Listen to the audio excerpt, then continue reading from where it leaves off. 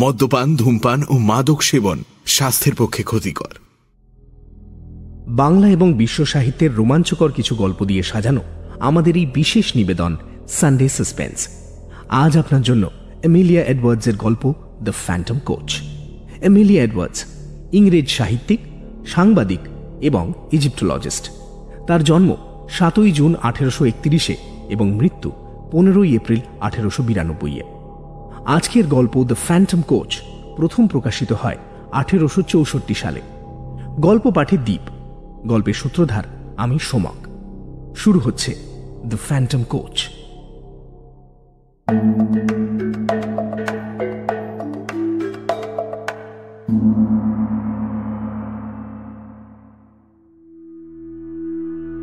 আমি আপনাদের এখন যেটা বলতে চলেছি সেটা সত্যি ঘটনা। এই ঘটনা আমার সঙ্গেই ঘটেছিল আজ থেকে 20 বছর আগে। 20 বছর, কিন্তু আমার সব মনে আছে, যেন এই তো সেই দিন। এই 20 বছরে আমি এই ঘটনার কথা আর মাত্র একজনকে বলেছি। আপনাদের কাছে আমার একটাই অনুরোধ, আমার কথা বিশ্বাস করুন বা না করুন, নিজের মতামত আমার ঘাড়ে চাপাতে যাবেন না। সেদিন সত্যি সত্যি কি হয়েছিল তার ব্যাখ্যা শুনতে আমি চাই না। আমি শুধু আপনাদের জানিয়ে যেতে চাই।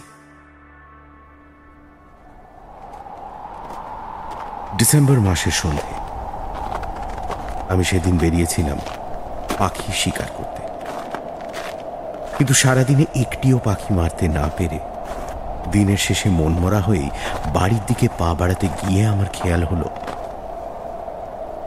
আমি রাস্তা হারিয়েছি। আমি দাঁড়িয়ে রয়েছি ইংল্যান্ডের এক বিশাল মুরের মাঝখানে। চারিদিকে যত দূরে চোখ যায় মানুষের কোনো চিহ্ন নেই, কোনো বাড়ি নেই, ক্ষেত নেই, বেড়া নেই, এমনকি গরু বা ভেড়ার পাল পর্যন্ত নেই। একেবারে সুদূর দিগন্তের দিকে তাকালে দেখা যাচ্ছে পাহাড়, আর সেই পাহাড়ের দিকে তাকিয়েই আমার মনে চিন্তা আরো বেড়ে গেল। সন্ধ্যের অন্ধকার তো নেমে আসছেই, কিন্তু পাহাড়ের দিক থেকে স্পষ্ট আমার দিকে এগিয়ে আসছে একটা বরফের ঝড়। এটা চোখে পড়ার কয়েক মুহূর্তের মধ্যেই হাড় কাঁপানো ঠান্ডা হাওয়া বইতে লাগলো, আর আকাশ থেকে নিঃশব্দে নেমে আসতে শুরু করলো বরফ।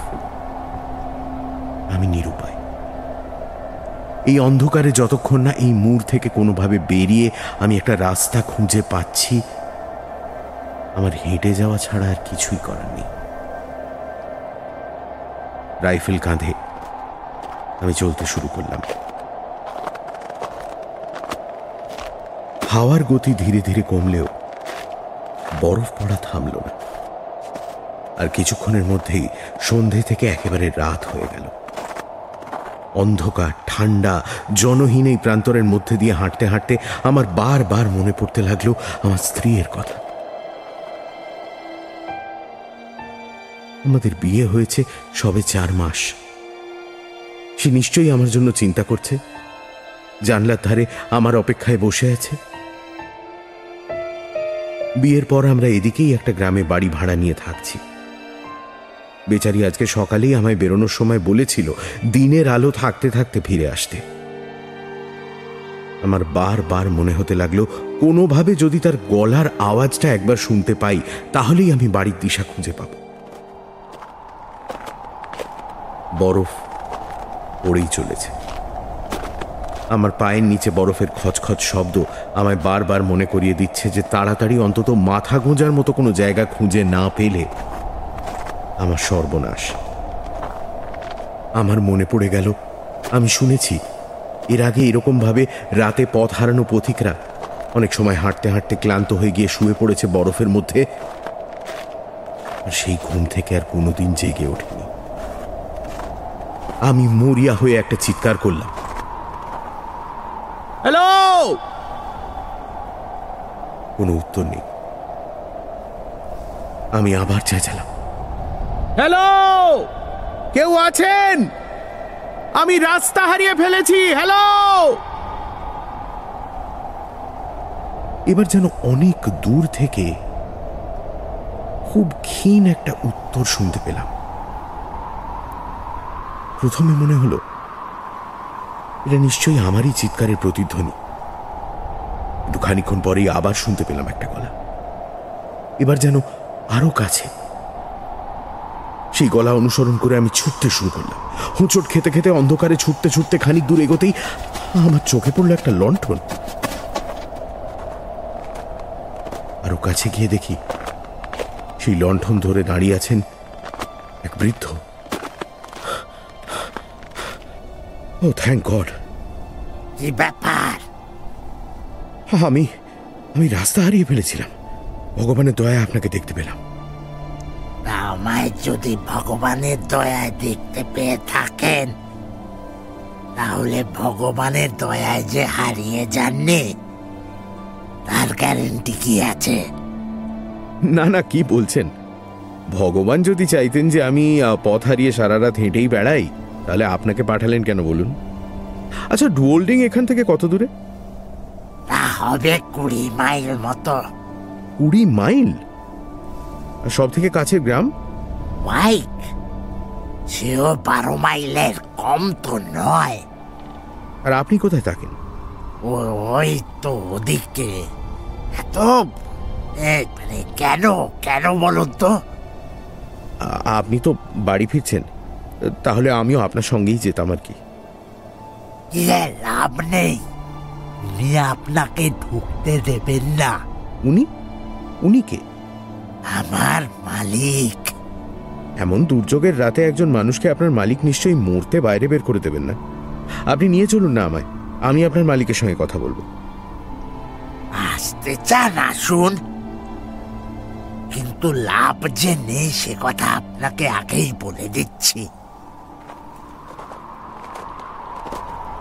এই বলে জেকব হাঁটা দিল। তার পেছন পেছন প্রায় ঘন্টাখানেক হাঁটার পর আমি একটা বাড়ি দেখতে পেলাম। আমাদের দুজনকে বাড়ির দিকে এগিয়ে আসতে দেখি বাড়ি থেকে একটা বিশাল বড় কালো লোমশ কুকুর এগিয়ে এলো আর আমায় দেখতে পেয়ে পরিত্রাহী চিৎকার জুড়ে দিল। এই বাড়ি? আরে চুপ করুন, চুপ করুন।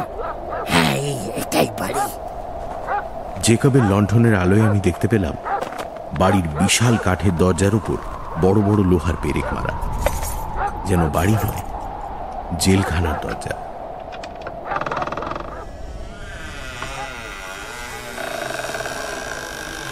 দরজা পেরিয়ে ভেতরে ঢুকে দেখলাম আমি একটা বিরাট বড় হল ঘরের মধ্যে দাঁড়িয়ে রয়েছি। হলের একদিকে ডাঁই করা রয়েছে গম, বার্লি, চাষবাসের সরঞ্জাম, আরো অনেক কিছু।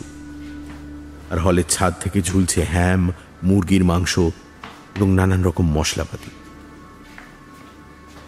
ঘরের মাঝখানে চাদর চাপা দেওয়া বিরাট বড় একটা কিছু রয়েছে। চাদর একটু তুলতেই আমি অবাক হয়ে গেলাম। টেলিস্কোপ! এই জায়গায় এমন অতিকায় একটা টেলিস্কোপ কিভাবে এলো, কে এটা ব্যবহার করে, এইসব ভাবছি এমন সময় শুনতে পেলাম একটা বেলের আওয়াজ। ওই যে মালিক আপনাকে ডাকছে, ওটা ওর ঘর। জেকব আঙুল দেখালো ঘরের উল্টো দিকে একটা দরজার দিকে। আমি সেই দিকে এগিয়ে গিয়ে দরজায় টোকা মেরে উত্তরের অপেক্ষা না করেই ঘরে ঢুকলাম।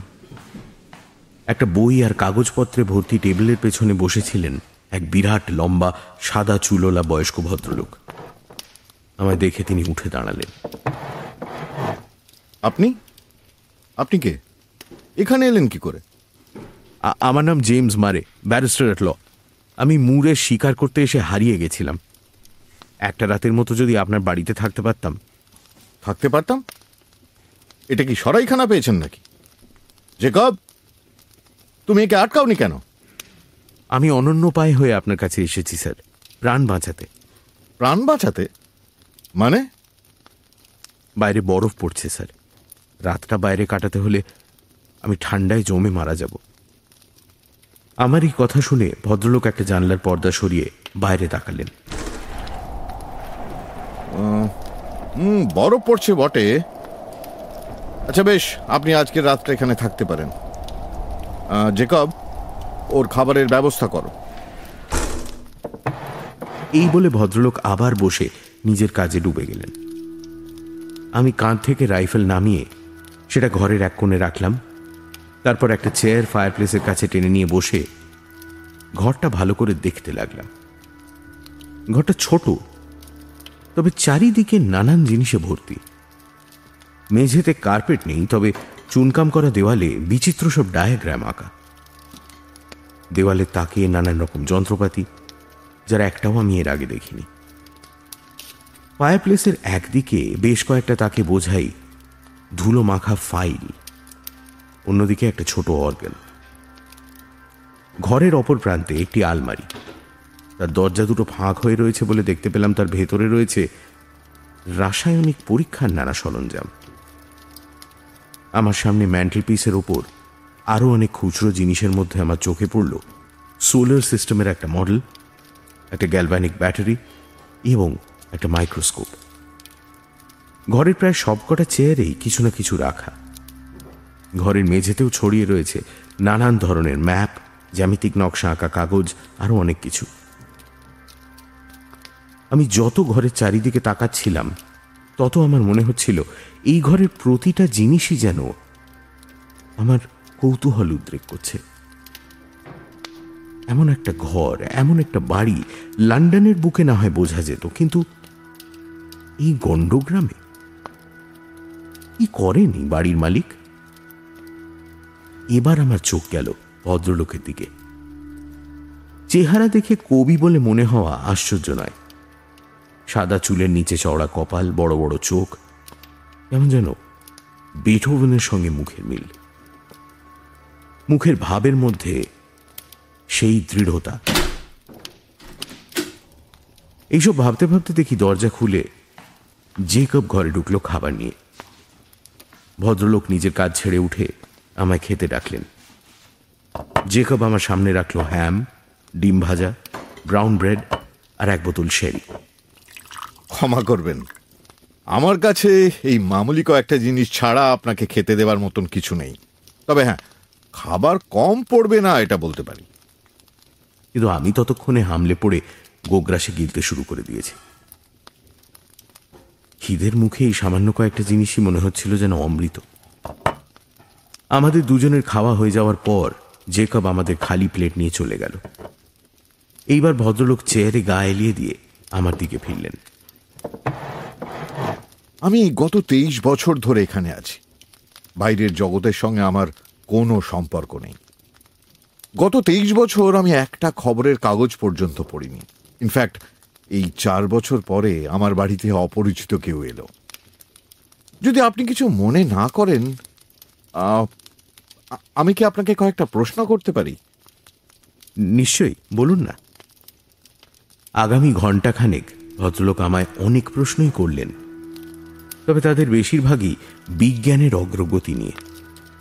আমি নিজে বিজ্ঞানের ছাত্র নই, তাই এসব প্রশ্নের জবাব দিতে গিয়ে একটু ফ্যাসাদেই পড়তে হচ্ছিল। কিন্তু খানিকক্ষণ পর দেখি ভদ্রলোক প্রশ্ন করা বন্ধ করে বরং নানা ব্যাপারে নিজের মতামত আমায় বলতে শুরু করেছেন। তাতে আমি খানিকটা রেহাই পেলাম বটে, কিন্তু তার সঙ্গে সঙ্গে অবাকও হলাম তার জ্ঞানের পরিধি দেখে। উনি কথা বলতে শুরু করে যেন আমার কথা ভুলেই গেলেন। একের পর এক বিজ্ঞান, দর্শন, রাজনীতি, ভূগোল, এক বিষয় থেকে আরেক বিষয়ে উনি নিজের মতামত বলতে থাকলেন, আর আমি অবাক হয়ে শুনতে থাকলাম। আমাদের দোষ কি জানেন? আমরা যেটা চোখে দেখি না, কানে শুনি না, সেটার অস্তিত্ব আছে আমরা মানতে চাই না। আর বৈজ্ঞানিকরা আমাদের এই জেদ, এই অহংকারকে আরও উস্কায়। যদি তাদের ল্যাবরেটরিতে কোনো কিছু নিয়ে পরীক্ষা নিরীক্ষা না করা যায়, তাদের কাছে সেটার কোনো মানে নেই। সেটা নাকি কুসংস্কার। হাজার হাজার বছর ধরে মানুষ যা জানে, যা মেনে এসেছে, সেটা কুসংস্কার। আর ওদের ল্যাবরেটরিতে 2 দিন আগে ওরা যেটা জানতে পেরেছে সেটা আমাদের বেদবাক্য বলে মেনে নিতে হবে। আমি ওদের বিরুদ্ধে কথা বলেছিলাম, আর সেজন্য আমাকে পাগল বদনাম দেয়া হয়। আমাকে নিয়ে ঠাট্টা তামাশা যখন আমি আর সহ্য করতে পারিনি, তখন আমি সব ছেড়ে সবার সঙ্গে যোগাযোগ বিচ্ছিন্ন করে এখানে চলে আসি। আজ থেকে 23 বছর আগে। Very sad. স্যাড? স্যাড নয়, ভেরি কমন। এমন আরো অনেকের সঙ্গে হয়েছে। সত্যি কথা বলার মাসুল। ভদ্রলোক দীর্ঘশ্বাস ফেলে চেয়ার থেকে উঠে জানলার দিকে গিয়ে একবার পর্দা সরিয়ে বাইরে তাকালেন। বরফ পড়ছে না আর। বরফ পড়া বন্ধ হয়েছে? এক্ষুনি বেরিয়ে যেতে পারলে ভালো হতো, কিন্তু এই রাতের অন্ধকারে 20 মাইল হেঁটে যাওয়া আমার পক্ষে অসম্ভব। 20 মাইল হেঁটে? কেন? আমার স্ত্রী জানেন না যে আমি এখানে আছি। উনি নিশ্চয়ই দুশ্চিন্তায় পাগল হয়ে যাচ্ছেন। উনি কোথায় রয়েছেন? রোল্ডিং। এখান থেকে 20 মাইল বটে, কিন্তু এত রাতে ফিরতে চান আপনি? কাল সকালে গেলে কি খুব অসুবিধা হতো? বিশ্বাস করুন, বাড়ি ফেরার যদি কোনো উপায় থাকতো তাহলে আমার কাছে যা টাকা পয়সা আছে সব আমি দিয়ে দিতাম। না না, অত লাগবে না। তার থেকে অনেক কম খরচেই উপায় হয়ে যাবে। উপায় হয়ে যাবে? সত্যি? রাতের ডাক গাড়ি ডাউনলিং যায়, আপনি সেই গাড়ি করেই বাড়ি ফিরতে পারবেন। এখান থেকে 5 মাইল দূরে একটা মোড় রয়েছে, আর 1 ঘন্টা 15 মিনিটে ডাক গাড়ি সেখানে এসে পৌঁছবে। আমি যদি জেকবকে আপনার সঙ্গে দিয়ে দিই, সে আপনাকে ওই 5 মাইল রাস্তা দেখিয়ে নিয়ে যাবে। তাতে চলবে আপনার? চলবে মানে? আমি যে কি ভাষায় আপনার? কোনো দরকার নেই। জেকব জেকব জেকব আসতে উনি তাকে সব বুঝিয়ে দিলেন। তারপর আমার দিকে ফিরে বললেন, বাইরে তো বেশ ঠান্ডা, বেরোবার আগে একটু ওয়াইন খেয়ে গা গরম করে নিলে হতো না? তার দেওয়া ওয়াইন আমি খেলাম বটে, তবে না খেলেই বোধহয় ভালো হতো। গলা বুক জ্বলে গেল আমার। কোনো মতে ভদ্রলোককে বিদায় জানিয়ে আমি জেকবের সঙ্গে বেরিয়ে এলাম।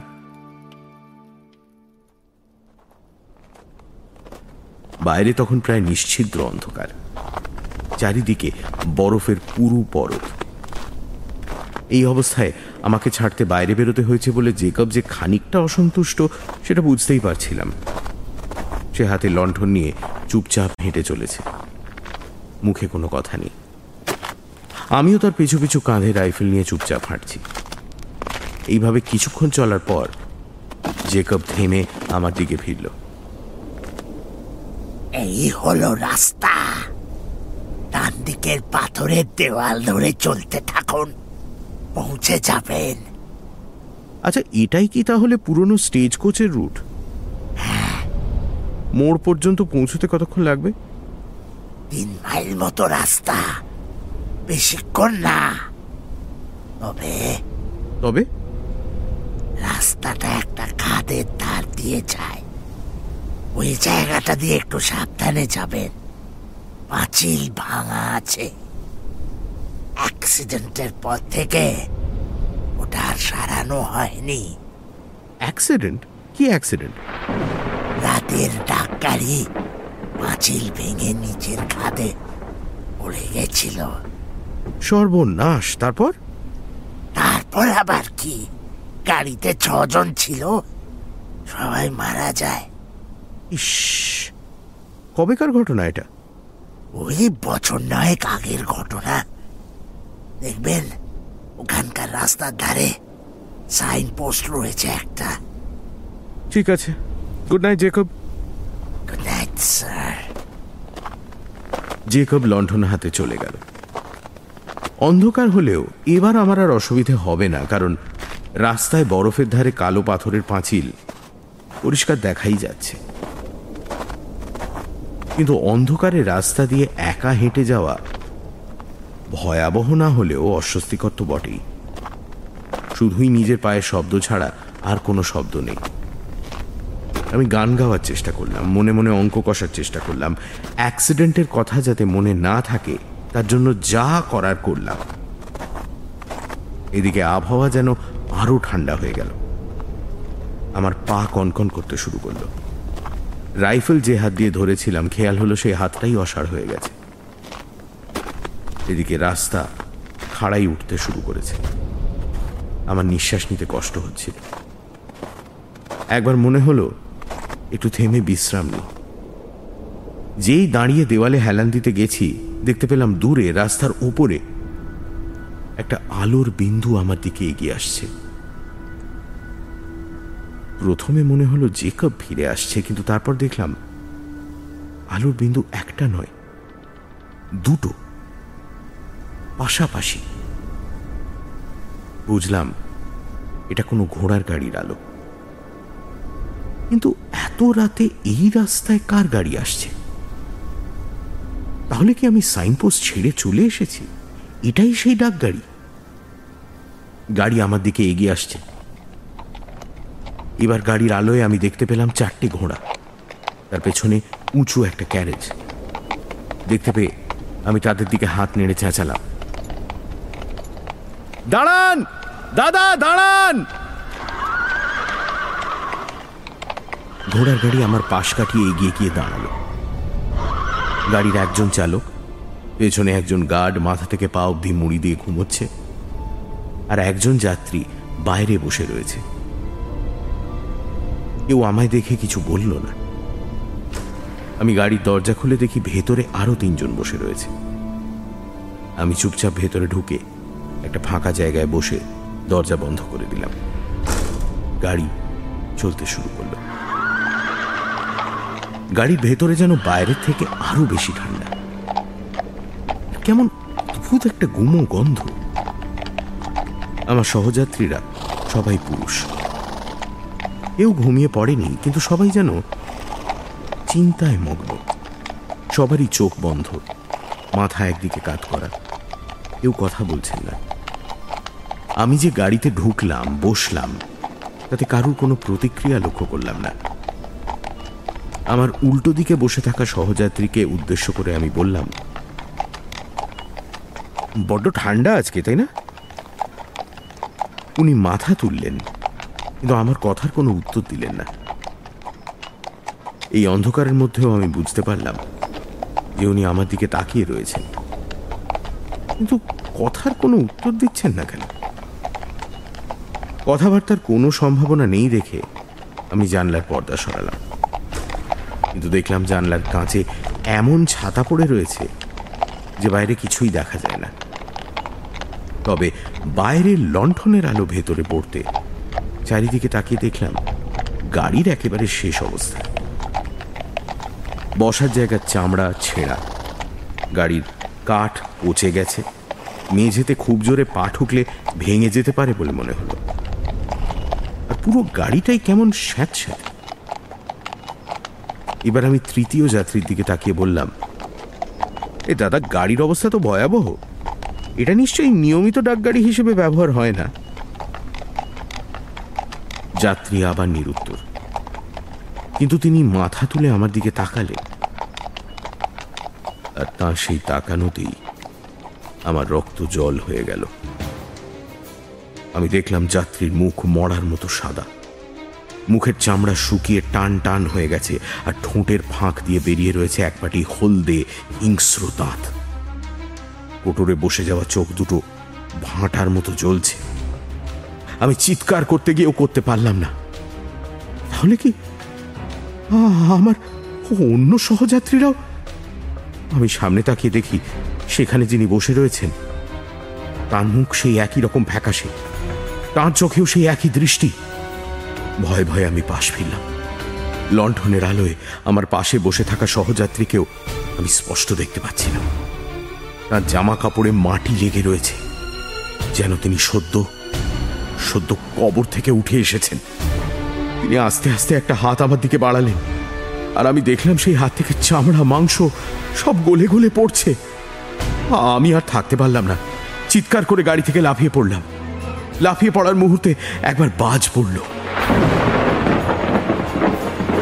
তার আলোয় আমি দেখতে পেলাম রাস্তার ধারে সেই সাইনপোস্ট, তার পাশে পাথরের পাঁচিল ভাঙা, আর চোখের পলকে ঘোড়ার গাড়ি সেই ভাঙা পাঁচিলের মধ্যে দিয়ে ছিটকে বেরিয়ে গেল নিচে খাদের দিকে। তারপর আমার আর কিচ্ছু মনে নেই।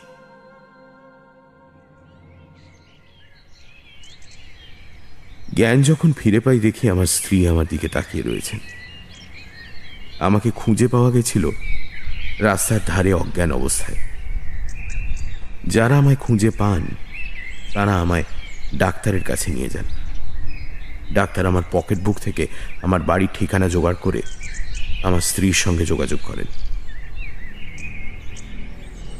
সেই রাতের ঘটনার কথা আমি ডাক্তারকে বলেছিলাম, কিন্তু উনি বিশ্বাস করেননি। আপনিও হয়তো আমার কথা বিশ্বাস করছেন না, তবে তাতে আমার কিছু এসে যায় না, কারণ আমি জানি যে সেই রাতে আমি ছিলাম সেই অভিশপ্ত ডাকগাড়ির passenger.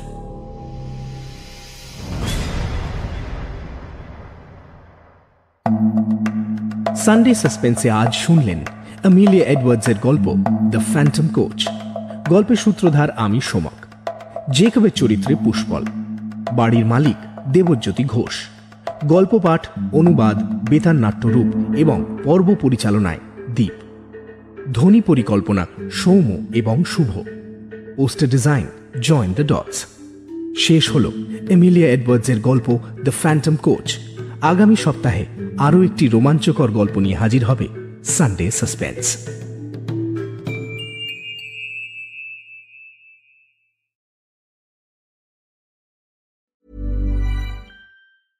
Stress is a part of our daily lives. You can't make stress go away, but you can prepare for how you face each day. Exciting new science suggests the key to stress resilience lies in your gut and mind. Meet Stitch, your daily probiotic supplement and stress management app backed by science. Build long-term stress resilience in your mind and gut. Try Stitch today at stitch.care and save $15 off your first month with promo code POD15. Stitch, led by science, designed for real life. Hi, this is Shannon Storms-Bedore, Real Housewife of Orange County and entrepreneur. When my company, Real for Real, started selling our health products online, we struggled to ship our orders out quickly and without error. But ShipStation's simple dashboard made it easy to manage orders from every marketplace. Plus, with ShipStation, we get up to 84% off USPS and UPS rates. Automate your shipping with ShipStation. Go to shipstation.com/audio for a free 60-day trial. That's shipstation.com/audio.